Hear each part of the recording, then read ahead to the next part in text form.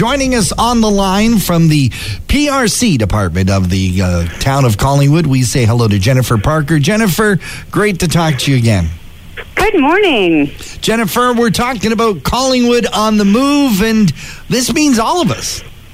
This means all of us, particularly as we're making that transition back to school. We've spoken about this often on the radio, the importance of active transportation and choosing that active way of getting to school, whether it be by foot or by bicycle or by scooter, finding a way to get to school, using some active transportation. We know that it's fantastic for our learning. It helps improve our sleep.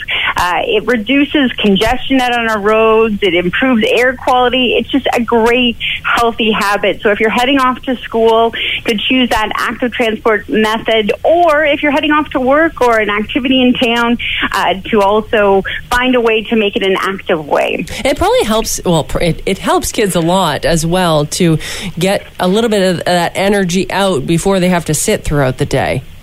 The energy out, and also dealing with a little bit of that anxiety and worry through the day. So maybe a little bit of that calming. So getting some fresh air and getting outside, we know is great for our mental health. And so it also creates that calming mechanism before you're heading off to school.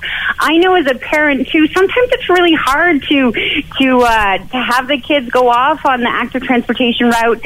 And instead you really do have that dependency on the car. And for those kind of days, maybe choosing that walk a block. Or wheel a block. So dropping the kids off maybe a block further away from the school, a nice safe route that they can pick out, that you can talk about together, and they still get that movement before they enter into the school zone. It's not just kids that we're talking about, of course, when we're getting Collingwood on the move.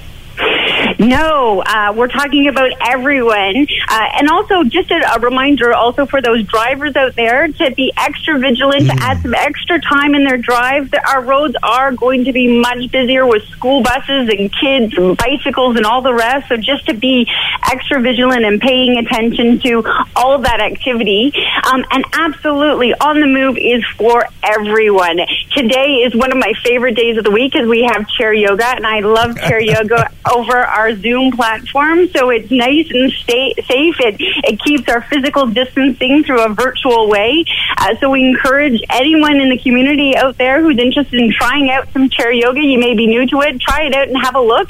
You can visit our Town of Collingwood webpage and Rally Point to check that out and sign up over Zoom.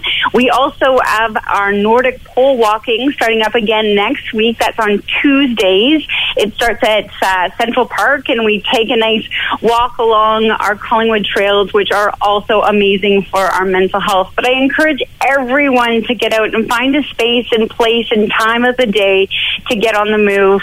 It's so amazing for your physical well-being and for your mental well-being, particularly during this time when we're all dealing with that extra stress. Yeah, nothing like relieving stress by just getting on the move and getting active. Mm-hmm. Jennifer Absolutely. Parker, thank you so much for joining us from the town of Collingwood. Appreciate you being here on Talk to the Town. Thank you.